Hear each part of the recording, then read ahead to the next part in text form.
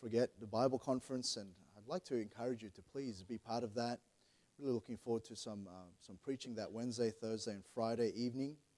And then also I wanted to just let the church know about some things on the Saturday as well for our ladies.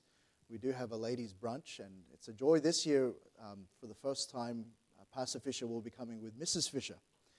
And Mrs. Fisher will be here speaking to our ladies. And so that Saturday morning, if you can come along, there will be a brunch here at the church for our ladies.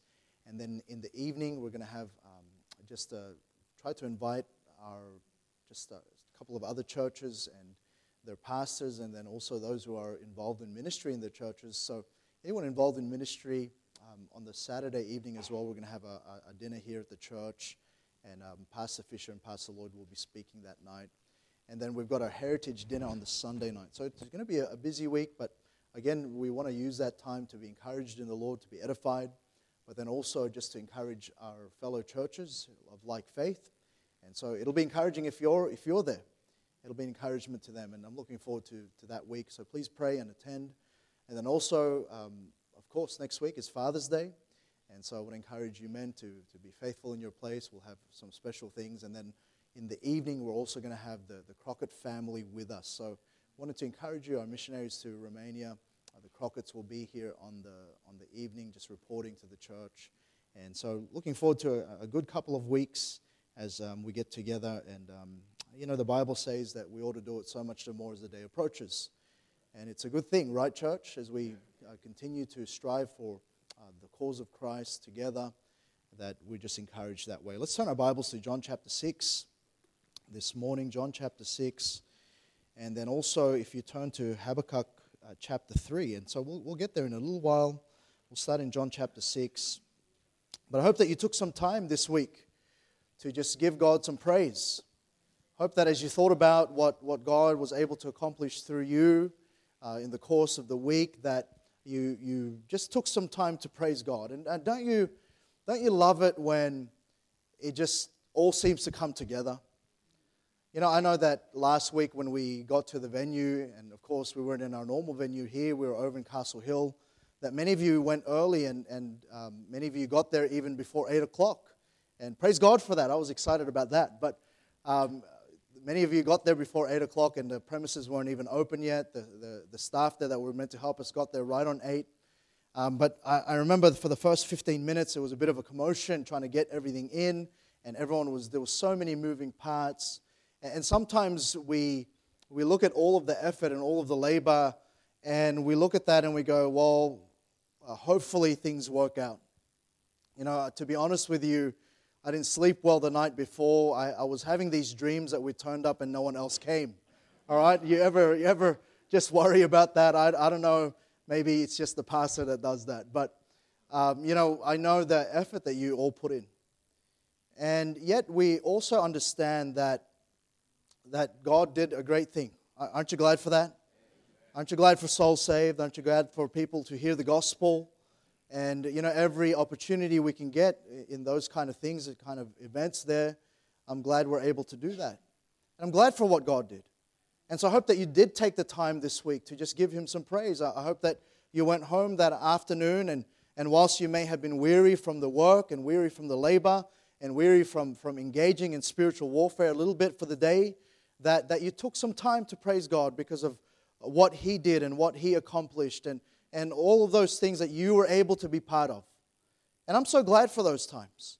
I'm so glad that God does that. I'm so glad that over the course of our history as a church that God has done some great things, that we've been able to see and able to be part of some great things that God has done. And I've been so glad to praise Him for those times. And aren't you glad that when the results and the outcomes of things just seem to be such a blessing? And I hope that you've offered up a prayer of gratitude and praise to our great God, Jesus Christ. I hope you're not like Jonah today, who, knowing full well that God is gracious and full of mercy and is quick to forgive, sulked and was dismayed even in the midst of a Ninevite revival. I hope you're not one of those that are one of the 9 that didn't return to say thanks to God for what He did. And this week was at other times, like other times, we can really just bask in a little bit of euphoria. of seeing what God did. So it's wonderful things that God did. And so we labored, and God in His grace blessed our labors. And we understand, I think, this morning that, it's God that gives the increase. Right? We understand, I think, that as we continue to labor, that really in all of it, God is the one that does the work. We labor and He does the laboring for us. And again, I want to repeat, we ought to give praise. And I think if you think about that, it's pretty much a given, isn't it? When things work out, it's pretty much a given that we ought to praise God. And I'm going to assume that all of us here this morning, we worked and we labored and we did our bit to invite friends. And many of you had your friends there. I watched as you brought them in, as you sat with them, as you had lunch with them. I hope you did that. I hope that you went in the day with a heart full of joy and a heart full of expectation, a heart full of faith to see what God would do. And you through the week and through the course of the preceding weeks that you prayed and you labored that way. I hope that that was our spirit and the reality of last week. And it's a given, isn't it, that when you do that and God does something great, that we give Him praise. It's pretty much a given. It's what we had hoped for. It was a little bit beyond, I think, even at times. And we do this in life, don't we? When things work out and when things seem to go the way we had hoped after we had labored. And can I just say, if we don't do the things that God has told us to do and God still turns up, we ought to give even greater praise. But the reality is that even at times when we do labor and we do all of that, we pray and we do everything that we are supposed to do, that certainly we have a certain expectation. Then when that expectation is met, that outcome and that result is there, it's pretty much a given that we give praise. It's pretty much a given that we go into the week, and as someone said it this morning, we're a bit on cloud nine. We rejoice in that. We give praise. But you understand, is that always a reality? Sometimes we do labor. Sometimes we'll go tirelessly and not in such a public way, maybe in the privacy of our own prayer closet, maybe in the privacy of our own time, faithfully trying to give out tracts, faithfully trying to win others to Christ, faithfully trying to encourage. And yet, in all of those times, we know God sees that. But is the outcome always positive? Does the outcome always seem to come out the way we expected it? I know already in my short time in ministry that things don't always work out. Anyone ever face a disappointment? Oh, there should be way more hands than that. I'm disappointed you didn't put your hand up. You understand that life's just like that. We heard this morning that life is full of twists and turns. That even though we labor and we might do all of those things that we expect to do, that life isn't a formula where if you do this and this, then this will come out. We can be as faithful and faithful can be, but sometimes things just don't work out the way they do. The results don't always seem to evidence the work that we put in. And really life's like that. Isn't the reality of life at times disappointments? Isn't the reality of life at times expectations that are left unmet? And the result is that we have to face up to these unmet expectations. And really in the end of it, whilst God is the one that is the blesser, He is the one that gives mercy to whom He wants to give mercy to. See, God is under no obligation to bless our labors, our prayers, and our expectations. It's His glory. And so today, as much as I rejoice in Christ for the results, I want to boldly say to you to forget about the results. Many times this is the reason why people stop doing what they're doing. Because there's an attitude. And isn't it the truth that we live in a world that's results driven? When we pay for something, we want a good result, don't we? When we put our effort in, we want a good result. And that's just the way it is. We live in a very results-driven world. And if we're not careful, we can put God in that same box. Like He's under some obligation to, He must bless our labors. But that's not always the case. Sometimes God in His wisdom just gives us something we don't expect. But that's generally, that's at times the reason why people give in. You know, they'll go out for a little while, they'll try to reach people, they'll invite, they'll put tracts in letter boxes. They'll pray, they'll come to all-night prayer meetings. They'll come to services like this, and they'll come over and over again and bring friends and labor. And you know, there's the reality is sometimes people give in because over time they never see anything happen, or they don't get the expectation met by God. The outcome wasn't what they expected. You know, all of that time that I put in, and this is what I get. This is the result. There's a disappointment. There's a lack. It's still unanswered. Those problems are still there. And I've tried, I've prayed, and I've done all I could. But see, sometimes we're really just masking all of that with the same attitude as the world, like we demand results. But the reality is that God is under no obligation. And so today, again, as much as I rejoice in Christ for the results, I want to boldly say to you to forget about the results. And here's what I'm saying. We ought to praise God regardless. See, what should the premise of our praise be? Is the premise of our praise, because God is worthy of praise, isn't He? But is the premise of our praise based on our expectations being met? Based on results that we so gladly see? Based on those things that we so plan for and hope for? Should that be the premise of our praise when only those times are met? See, in this story, we're going to see a contrast of responses. And notice here in John chapter 6, and I want you to note there firstly in verses 14 and 15. And if you know your Bible a little bit, you know that this was just straight after the feeding of the 5,000.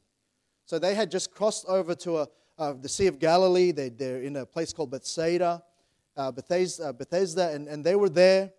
And they were in a desert place, and as the multitude listened to Christ, they got hungry, didn't they?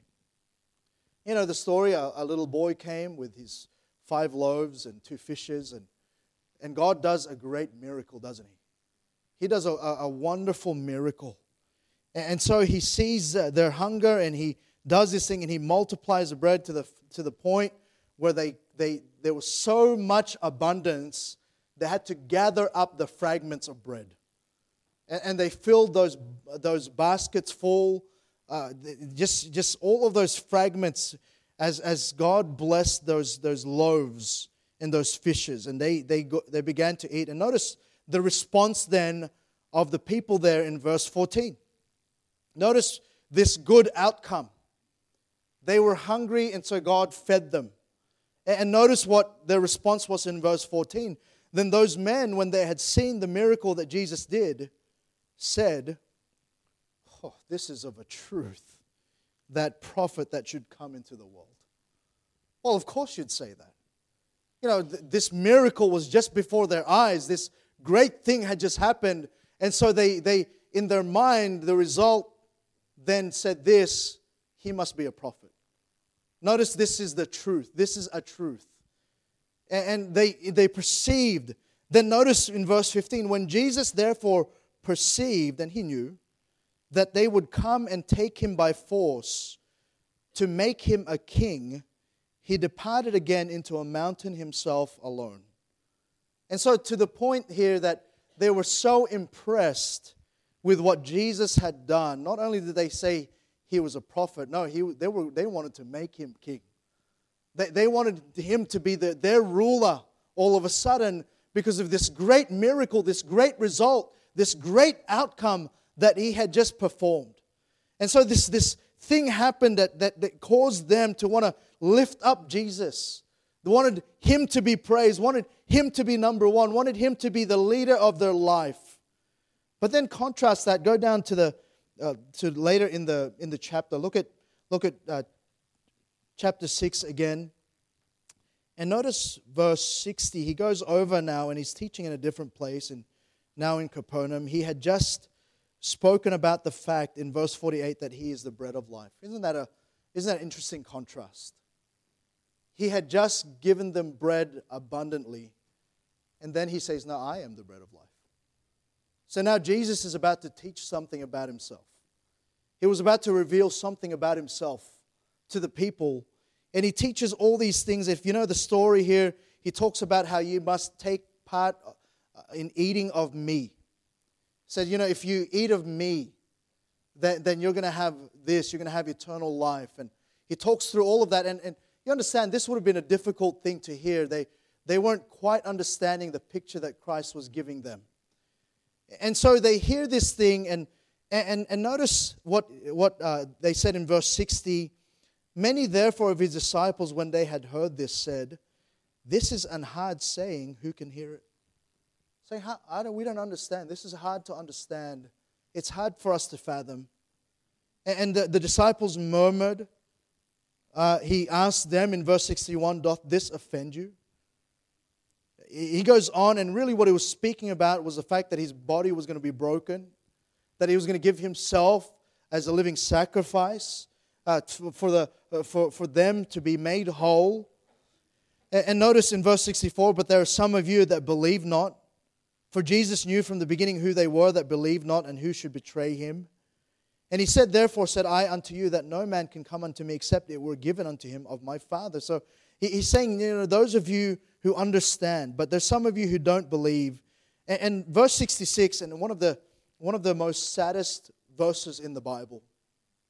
And it's ironic, it's John 6:66. But from that time, many of his disciples went back and walked no more with him. Hey, this is the disciples. And this isn't the 12, but this was those who were a little bit closer than the multitude. The multitude just wanted to make him king. The multitude just, after receiving bread, this great outcome, wanted to lift him up and praise him, but suddenly he's giving them a hard saying. He's giving them something that was hard to swallow. And now suddenly they're turning his back on him. Aren't people fickle? Aren't we fickle? Aren't we at times where when the outcomes are great, so quick to praise, so quick to lift up Jesus' name. In fact, we want to make him the leader of our life. But then when it comes to hard sayings, we suddenly revert back, and even though he's the bread of life, we stop the praise. Suddenly we walk away. And notice what Jesus said. Then said Jesus unto the 12, the inner 12, will ye go away also? And we'll look at Peter's response here in a bit, because it's important for us to note that. But sometimes we're all about the results. And I want to say to you, as we end our sort of anniversary week, we go into some other things, that as we labor for the Lord, we need to forget about the results. We've got to just give him praise regardless. You see, what should the premise of our praise be? In this story, again, we see this contrast of responses. In the first place, after a miracle that both satisfied and really amazed them, the people were willing to make Jesus king. Let's make him king. However, in the same chapter, we see those that followed him walk away. The only difference was the result. In the first place, Jesus just did a miracle. In the second place, he gave them something hard. And so in this passage of Scripture, we're going to learn what the basis of our praise should be. And we have plenty to praise God about. Don't we, church? We have plenty to praise God about. But listen, regardless of the plenty, we should praise him anyway. And I know this morning that as I say these things, that this is a difficult thing.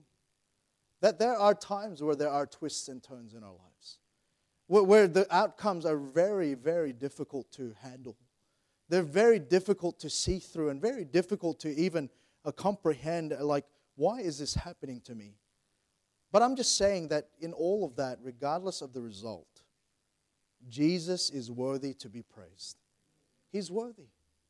And we're going to see in a little here in our passage just a couple of lessons on the premise really of our praise. And I want to say forget about the results. And so let's pray. We'll ask the Lord as we get into the message this morning. Father, again, we thank you. Lord, we praise you for who you are. Lord, oftentimes we are so carried away with the gift, we forget about the giver. And so I pray that you'd help us this morning as we open your word to perhaps adjust our hearts and adjust our minds.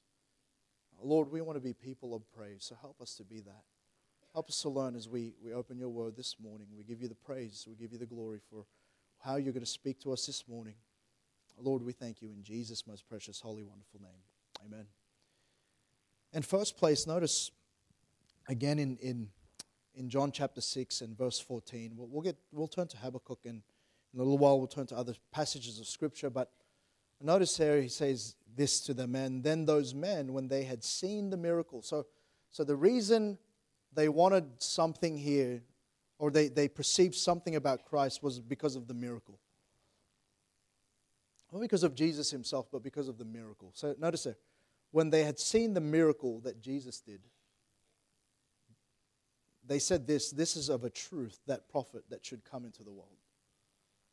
Now it's a truth that they understood based on what they had seen, based on what they had just experienced, the euphoria of that. And it's easy to see how Jesus had multitudes following him. Who wouldn't want a piece of bread? Who wouldn't want all of these fantastical miracles? Who wouldn't have wanted to see that? You know, again, I hope that at some point when we're in heaven, we get to see the whole history of the world. I would just love to see how it actually happened, what the faces of the people were like when they saw. I wonder if many of them had their mouths open, gaping like, whoa, what just happened? I wonder if people were just so amazed that their minds were blown beyond comprehension of what just happened. I'd love to see that. But notice here that their decision to call him a prophet was based on the result of what they had just experienced. Their following resulted in something. And yet we understand that later, really, those that heard about this, those who were, the Bible says, his disciples, not the multitude, those who were always with him, not the 12, but they were closer than the multitude. They turned their back upon hearing and seeing something different. And what happened was their belief was supplemented by the seeing of the miracle. What was evident though was that later they changed their minds. We read it in verse 66. And in this we see that really what it was temporary feelings. It was temporary feelings. And so first place, what should our premise be of our praise? See, our praise needs to emanate from belief, not temporary feelings. You know, it's a real thing to mistake belief for feelings. In fact, our day today is all about that. Have you ever heard this saying? Oh, just live your truth. You hear that over and over again? You know who made that famous? Oprah Winfrey. She was the one that just would always say, no, just live your truth. Like truth is somehow subjective. Like if it's your truth but not someone else's truth, then just live your truth regardless. And we're all about that now. It's about living our truth, not the truth, our truth. And notice that what the people said there after experiencing this great miracle, and no doubt it was a wonderful miracle. Notice what they said, this is of a truth, that prophet. And you know, it was masked in spiritual wrapping.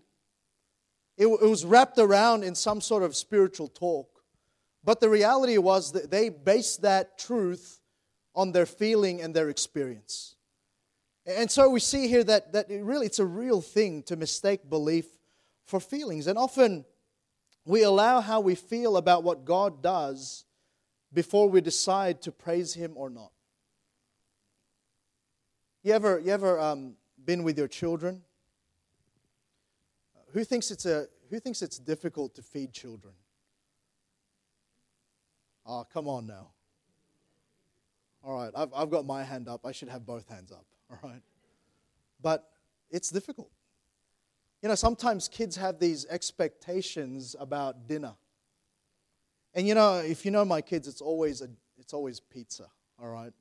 They always think, are we going to have pizza tonight? But my wife is a lot more health conscious than I am. And of course, she would prepare good food for them. But their attitude is, I'm going to check out what mom does first before I receive it or not. Before I say thanks or not. Before I give my mom praise for that or not. And they respond. You ever see how kids just so quickly flip from one thing to the next, depending on your answer, yes or no? It's amazing. You become the greatest parent in 1 second. Later on, you're like the worst parent. You go to your children, go, oh, can we go to the park? Yes, let's go. Let's do it. And they're like, oh, you're the best. And then they want to go to another park, and you go, no, we don't have time. What? Oh, come on. But we laugh at that, but in very real terms, we're like that with God. Based on how we feel about what He has just done, we'll base how we praise Him or not. We'll pray for a good day, like a beautiful sunny. I remember a couple of years ago, many years ago now, we had Dr. John Nordman preaching for us. He came up from Tasmania. I think he was in Sydney at that point, actually. And Pastor Tom was away. I was still quite new in the ministry, and so all I was doing was leading the service. I wasn't preaching that morning. But I remember I came up here and I said to the church something like, well, it's good to be in church, but what a miserable day. It was cloudy, it was raining. And I remember Dr. Nordman came up, and man, seasoned in ministry, and he said, it's never a miserable day to be in the house of God. And I felt about this small. Lesson learned. And it's true, but sometimes we base our response of praise to God based on the result He gives us. Based on how we feel about that. And I'm not saying that it's inhuman to feel. We do feel. There are times where what He allows into our lives hurts us. There are times when we think we put in the work and the results are pretty disappointing. The outcome's not what we had wanted or expected. But we base then our response to God of praise on that. But praise needs to emanate from a deep belief in who God is, not what He does. Look at Habakkuk chapter 3. And if you say that differently, God bless you. Habakkuk chapter 3. And notice with me verse 18. And I was reading through Habakkuk, and this verse actually really stood out to me initially. Then I read the context. And notice verse 18. He says, yet I will rejoice in the Lord. I will joy in the God of my salvation. What a great verse.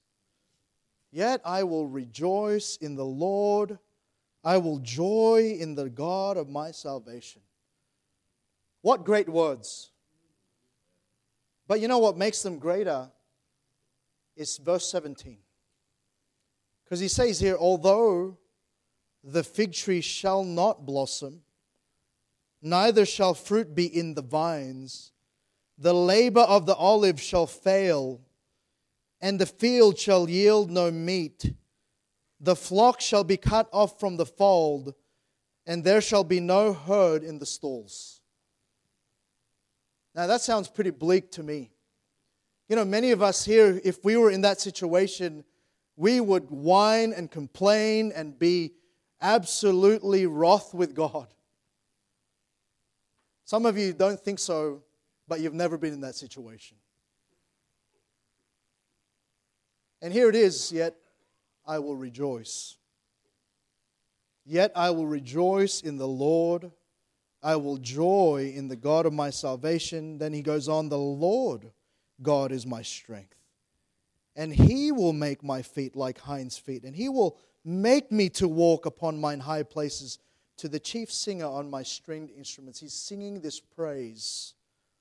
Not because the circumstances were great. Not because the results were exactly the way he had hoped. Not because the outcome was so favorable. Not because everything seemed to be going right. No, he based his praise on who God is. And the fact is, the Bible says that God is the same yesterday, today, and forever. And God doesn't change. And just because our circumstances and just because the outcome isn't the way we had thought and hoped it to be, doesn't mean God has changed. God is who He is. And we can't base our praise on some fleeting feeling of euphoria about a great result. We must base our praise upon deep belief of who God is. See, the fact is, Jesus, when He gives us results that we like, we enjoy, or whatever it is, it's to further not how we feel, it's to further deepen our belief in Him. That's why at times God gives us a bit of honey to lighten our eyes. That's why at times God, in His sovereignty and in His graciousness and in His mercy to us, He gives us these great outcomes. Not so we could be lifted up. Not so we could have these feelings of euphoria, although those are a byproduct. No, it's so that we can deepen our belief in who He truly is. So that our faith can be strengthened. Look at John chapter 11. John chapter 11. And you may know this story well. This is the story of Lazarus. And you understand that Jesus wasn't there at Bethany at the time. His sister, Lazarus' sister Mary, Martha, goes up to find Jesus, sees Him afar off, and Mary even. And you know what they say? They said, if you had been here, Lord, he wouldn't have died. And we know, though, that Lazarus does die. We know that the outcome that they had hoped for had already well and truly been left to tatters. They wanted Lazarus, their brother, alive. There was a great love in the family. This was a family that, from all accounts, were close-knit. They lived together. And yet we see here that the result of their hopes and dreams was that Lazarus dies. And so now they're rushing to Jesus and they're saying, if you had been here, he wouldn't have died. We know the shortest verse in the Bible, John 11:35, Jesus wept. He loved Lazarus. It wasn't like He had no care for Lazarus. He had a great love for Lazarus. And notice what they say there in John 11. Notice verse 40, and they're saying to him, look, he's been dead 4 days. Notice what He says in verse 40. Jesus saith unto her, said I not unto thee that if thou wouldest believe, thou shouldest see the glory of God? Then they took away the stone from the place where the dead was laid. And Jesus lifted up His eyes and said, Father, I thank Thee that Thou hast heard me, and I know that Thou hearest me always. But because of the people which stand by, I said it, that they may believe that Thou hast sent me. And when He thus had spoken, He cried with a loud voice, Lazarus, come forth! And he did that, and he that was dead came forth, bound hand and foot with grave clothes, and his face was bound about with a napkin. And Jesus saith unto them, loose him and let him go. And notice verse 45, then many of the Jews which came to Mary and had seen the things which Jesus did, believed on Him. Later on in chapter 12, a couple of days later, the Pharisees were so concerned about the news about Lazarus and the amount of Jews that suddenly believed in Jesus that's when they started to really plot to take care of those that believed, but also to take care of Christ. They started to plot against His demise. But here's the point I'm trying to make. Jesus did something miraculous, not so that Mary and Martha could be comforted, although they were, weren't they? You'd be pretty comforted if someone that you loved was raised from the dead. You'd be pretty amazed about that. And in all of that, Jesus sees our need. But really in all of it, it was so our belief can be strengthened. It's so that their belief in who He is can be affirmed and can be deepened in their lives. And you look at days like last week, and we often say, don't we? We hear preachers say that Jesus still saves today. And I'm glad that He does. But aren't you even more glad when you actually see that happen? When you actually see people saved? When you actually see people call upon Christ as their Savior? When you actually see answered prayer? When you actually see all those things that you had hoped? But in all of that, it's not to puff us up or to make us feel good. It's so that our belief can deepen in who He is. And even in times where we question what God is doing, can I just say that God is still God? But can I just say this also, that God is not for us. He's with us, but God is for God. What He wants to accomplish is His business, not ours. God is for God. It's not our will that He wants to accomplish. It's His will that He wants to accomplish. It's not about how we feel. It's about our belief in Him. And God is for God. He wants to accomplish in you what He chooses to accomplish. And you may not like the outcome. We may not even agree with it. But in all of it, God is who He is. God is for God.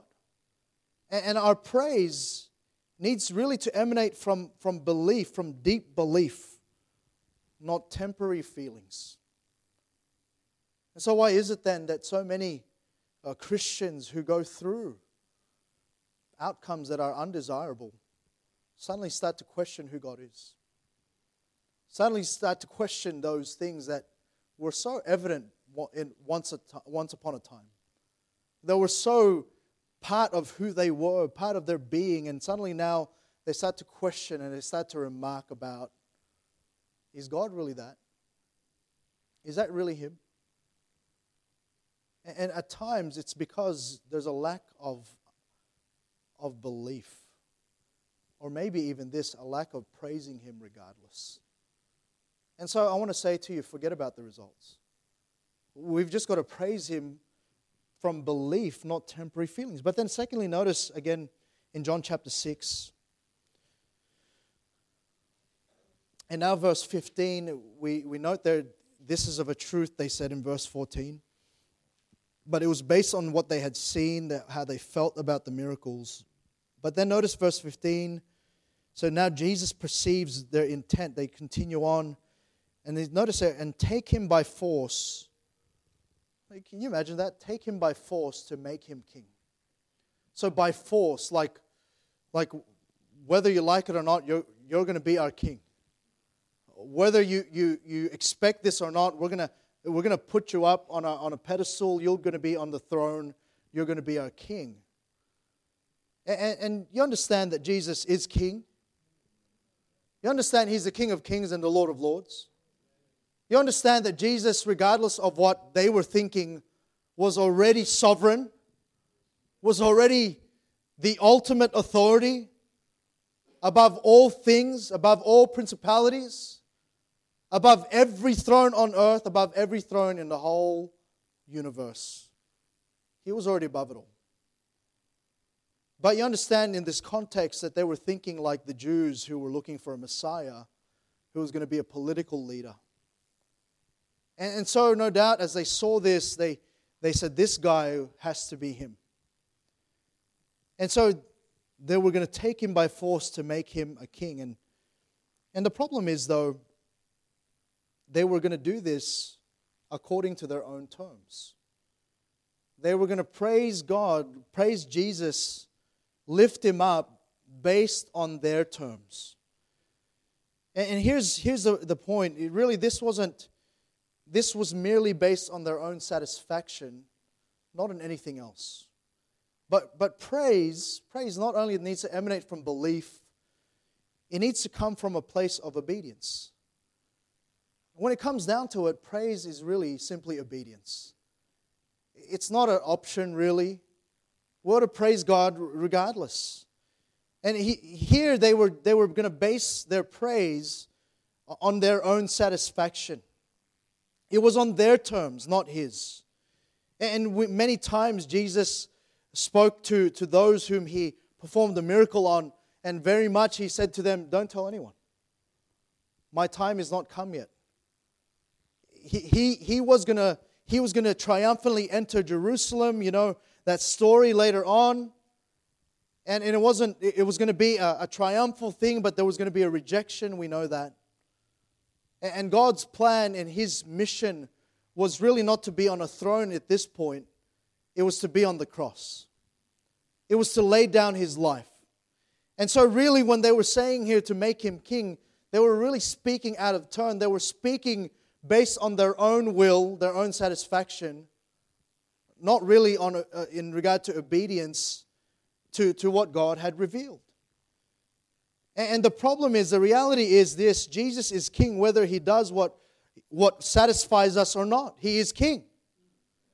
Regardless of what we think about what He has just done, Jesus is king. And yes, He satisfied their hunger. Yes, He did this miracle. Yes, He is who He is. And therefore, because of all of that, they wanted Him to rule. But on their terms. Because later on we know that when He does declare who He really is, I am the bread of life. Take part of me. They reject Him. Because now it wasn't on their terms, it was on His terms. And it's like that sometimes, when you speak to people about salvation. You speak to them about the fact that it's by grace through faith. It's not by religion. It's not by any works, lest any man should boast. And yet people will go, oh, come on, that's too easy. And yet the same people, if you told them you had to walk up 1,000 steps to the top of a temple, they'll do it. You know why? Because they want salvation, they want God on their terms. And sometimes we're like that too. Sometimes we'll want to obey. Lord, I'll follow you if... It's like those ones who had an excuse to follow Christ. I'll follow you, but let me do this first. And we want to follow God. We want to give Him praise on our terms, not His. And that's why, in our world today, you see that it's quite evident, it's human nature. That's why oftentimes governments get elected based on their promises, don't they? Whoever can put more money in my pocket, that's whom I will vote for. You see that all the world around. You see that everywhere, many promises of tax cuts, many promises of more money in your pocket, many promises about this and that will cater to your stage of life. Whatever gets you out on top a little bit, but really what you're voting there is just for your own satisfaction. Not based on perhaps facts or where they really stand about, spiritual issues. And really, that's a demonstration of our human nature. We want to be satisfied, and when we're satisfied, we'll follow. And they wanted to make Jesus king because they received bread. Because they received something that they hungered for. And their praise really came with the price tag of personal satisfaction. But see, the issue with this is God is under no obligation to satisfy us. He's under no obligation. The American saying is life, liberty, and the pursuit of happiness. But really, that's a humanistic saying, isn't it? Because really, God isn't looking for our happiness. He's looking for our holiness. You see, when we read verses like Psalm 37, verse 4, where the Bible says, delight thyself also in the Lord, and He shall give thee the desires of thine heart. What we focus on is the desires of thine own heart. We think, oh, what a great God. He'll satisfy me. And that's how that verse is so often preached. Oh, he'll do what I want. He'll provide for all of the longings of my heart. Listen, no. Delight yourself also in the Lord first. That's what matters to Him. And then your desires will be aligned to His desires. That's what that verse means. And many times, though, we will come to God. We will come before Him. And we will praise Him. If only we would be satisfied. But really, that shouldn't be what it's based on. Our praise should be based on obedience. You see, the issue with this, again, is God is under no obligation to satisfy us. You think about the general Naaman. Really was an enemy to the people of God. And yet Naaman had enough sense, as he was told, about the God of Israel. And so he went over there to Elisha. Remember, he came with great fanfare. He sent embassage. He announced himself. And remember the response there in 2 Kings chapter 5. Let me read it for you in verse 10. And Elisha sent. So this Naaman guy was a big shot. He was a general of a mighty army. And Elisha the prophet doesn't even go see him. He sends a messenger unto him saying, Go and wash in Jordan 7 times, and thy flesh shall come again to thee, and thou shalt be clean. And Naaman's response was this. He was wroth. He went away and said, Behold, I thought he will surely come out to me and stand and call on the name of the Lord his God and strike his hand over the place and recover the leper. He had a preconceived idea of how this man of God was going to do it. And then he reasons, Are not Abana and Pharpar, rivers of Damascus, better than all the waters of Israel? May I not wash in them and be clean? So he turned and went away in a rage. And sometimes we're like that with God. God says this, do this, be this way, obey my command, and our expectation isn't met. We're not satisfied with that. And so we turn our back in great indignation that God would dare to say no to me. And many times we're that way. Many times we look at the outcome of that, and really what God is looking for is obedience. So that's the issue. He's not under any obligation. The reality is God is worthy of praise because really He knows what's best. See, God knows what's best, whether the result is good or bad in our view. And in Isaiah 55 verses 8 and 9, the Bible reminds us that our thoughts are, that for my thoughts are not your thoughts.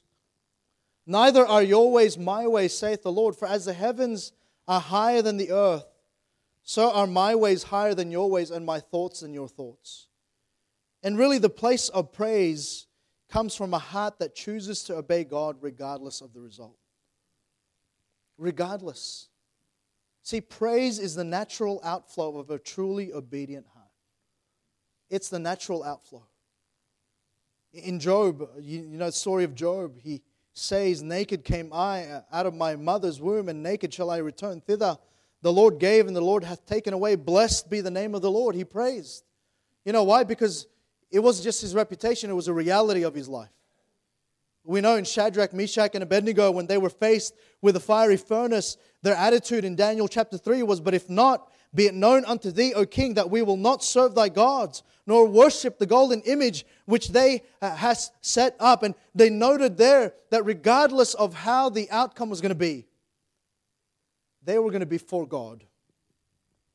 And their praise was reserved for God alone. Why? Because their heart was one of obedience. And so, what should we base our praise on? Is it the outcome that is satisfying to us? No, it should be obedience. Praise is obedience. And then lastly, and really quickly, notice again John chapter 6 and now verse 60. Again, he says, There are many therefore of his disciples when they had heard this. So remember, he just said, I'm the bread of life. If you take of me, then you're gonna be before the Father. And he teaches these things, and they were hard to be understood. Again, they said, when they heard this, they said, This is an hard saying. And from that time, many of his disciples went back and walked no more with him. And then said Jesus unto the 12, Will ye also go away? So he was looking at them, and after he had said these things, many of his disciples, the inner, not the multitude, the inner, left him. What happened to making him king? What happened to the prophet that you so perceived? Well, by the way, He's the bread of life. He had just told them about Himself. He's the bread of life. But you know what happened? Their expectation wasn't met. See, what they were desiring was something like the previous, what they had heard or seen previously. They were demanding of God that He would do what He has done before. But you understand, Jesus, if you study His life, He always did the unexpected. Remember when that woman was caught in adultery? And everyone said, cast a stone. And He said, he who is without sin, cast the first stone. Remember one blind man, He touched his eye. The other blind man, He spit on the mud, on the ground, and He made mud, and even the disciples, the 12, they expected Him to just continue on and be the Messiah and be the ruler and rescue them from Roman conquest. And you know what He did? He died. You know why? Jesus just wasn't about to do what was expected. He wasn't going to be bogged down with our own expectation. And through this, He was illustrating, really by illuminating their minds about some of His types in the Old Testament, the manna. He's the real bread of life. And you look through that theme of the whole chapter of chapter 6 about Him being the bread. You see the bread that was broken, that was then abundant to meet the needs of the multitude. And then He was a bread of life that came down from heaven like the manna who fed them in the wilderness. And He was pointing to Himself. And you know what their expectation was though? Give me some bread. Show me the miracle. Show me the outcome that I want. And here's the last thing. Our praise needs to be based on His revelation rather than our expectation. See, too many times we base our praise on our expectation, not what He has revealed to us. You see, they walked away from Him because the bread from before wasn't there anymore. They left Jesus because they wanted more of the same previous result. And really what He reveals about Himself should underpin our praise to Him. What does the Bible say? So He did the miracle. He is the bread of life. And He has revealed Himself really as our greatest need and our greatest satisfier. But we want something else. See, our praise should be based on who He is and how He and He alone can bring our greatest satisfaction. And I want to say to you this morning, forget about the result. Praise Him anyway. Praise Him for who He is. Praise Him for what He has done. Praise Him for the fact that He's given you your greatest need. And that's salvation. That's forgiveness of your sin. And yes, we pray for things. We pray for God to come to the place of meeting that need that we perceive. But sometimes His answer is no. And it's about His revelation, not our expectation.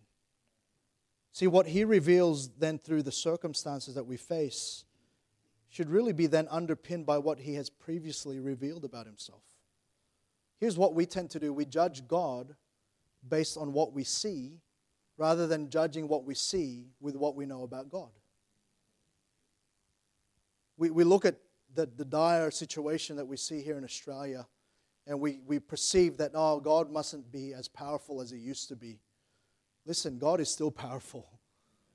God is still the God who saves unto the uttermost. And we ought to look at our situations with an understanding of who He is. And we need to judge our circumstances on God's character and His track record. The problem with Israel was over and over again, they forgot who God is. They forgot what He had already done. And so we need to, when He reveals through circumstances, that should be underpinned with what we know about Him. But then we ought to praise Him for this.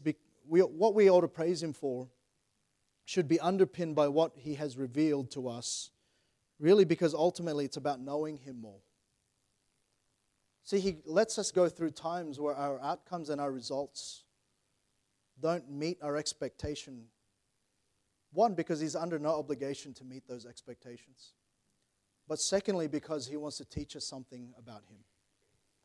It's about Him. See, all that learning is meant to drive us to a greater praise for our God, not our circumstances. And I love the response of Simon Peter. Look at verse 68. Then Simon Peter, remember the question was, will you go away? Then Simon Peter answered Him, Lord, to whom shall we go? And sometimes we have a bit of a judgment about Peter. And certainly Peter had a big mouth. He often put his foot in his mouth. But I'm glad for Peter because he said things that others would have said but didn't have the courage to say. He said this, he said, to whom shall we go? Thou hast the words of eternal life, and we believe and are sure that thou art that Christ, the Son of the living God. And Peter was spot on. Peter didn't focus on what he had just said. Peter didn't focus on what he had just seen. Peter focused on who Christ was and is. He focused on Him. And Peter understood that what he was seeing, what he had just heard, was really on the bedrock and the foundation of who was saying it to him. And many times, we go about and we forget who is actually in control. Who has given us those promises. And who it is our God. We can turn quickly to 2 Corinthians and we'll be done. Look at 2 Corinthians chapter 12. You've listened well this morning. And verses 9 to 10. And don't worry, we're going to have a short day today. No lunch today. We want to give everyone a break. And no service tonight. It's the last Sunday of the month. But I want to say this. Look at 2 Corinthians chapter 12. Look at verse 9. And he said unto me, remember, Paul prayed that this messenger of Satan that was buffeting be removed. He prayed thrice, the Bible says. And here's God's response. See, He said unto me, my grace is sufficient for thee. For my strength is made perfect in weakness. Then he says this, most gladly. Therefore will I rather glory in my infirmities, that the power of Christ may rest upon me. Notice what he says. Therefore I take pleasure in infirmities, in reproaches, in necessities, in persecutions, in distresses, for Christ's sake. For when I am weak, then I am strong. He understood that in the end, God knew what was best. That although he was in a weakened state, although it was not the outcome that he wanted, it was not the result he wanted, but it was the result that God wanted. It was His strengthening and His enabling to continue on in the ministry. You see, we probably all of us are a long way from what Paul said. I'll be the first to admit that sometimes infirmities and weakness frustrate me. I'll be the first to admit that many times when the outcome isn't what I wanted, I'm often the first to complain. But the reality is this, regardless of what happens, we ought to praise Him. Because we ought to know who He is. You see, it should be underpinned by what we know. And Spurgeon said this, a couple of quotes, when we bless God for miseries, we usually end them. Praise is the honey of life which a devout heart extracts from every blossom of providence and grace. Let your thoughts be psalms, your prayers incense, and your breath praise.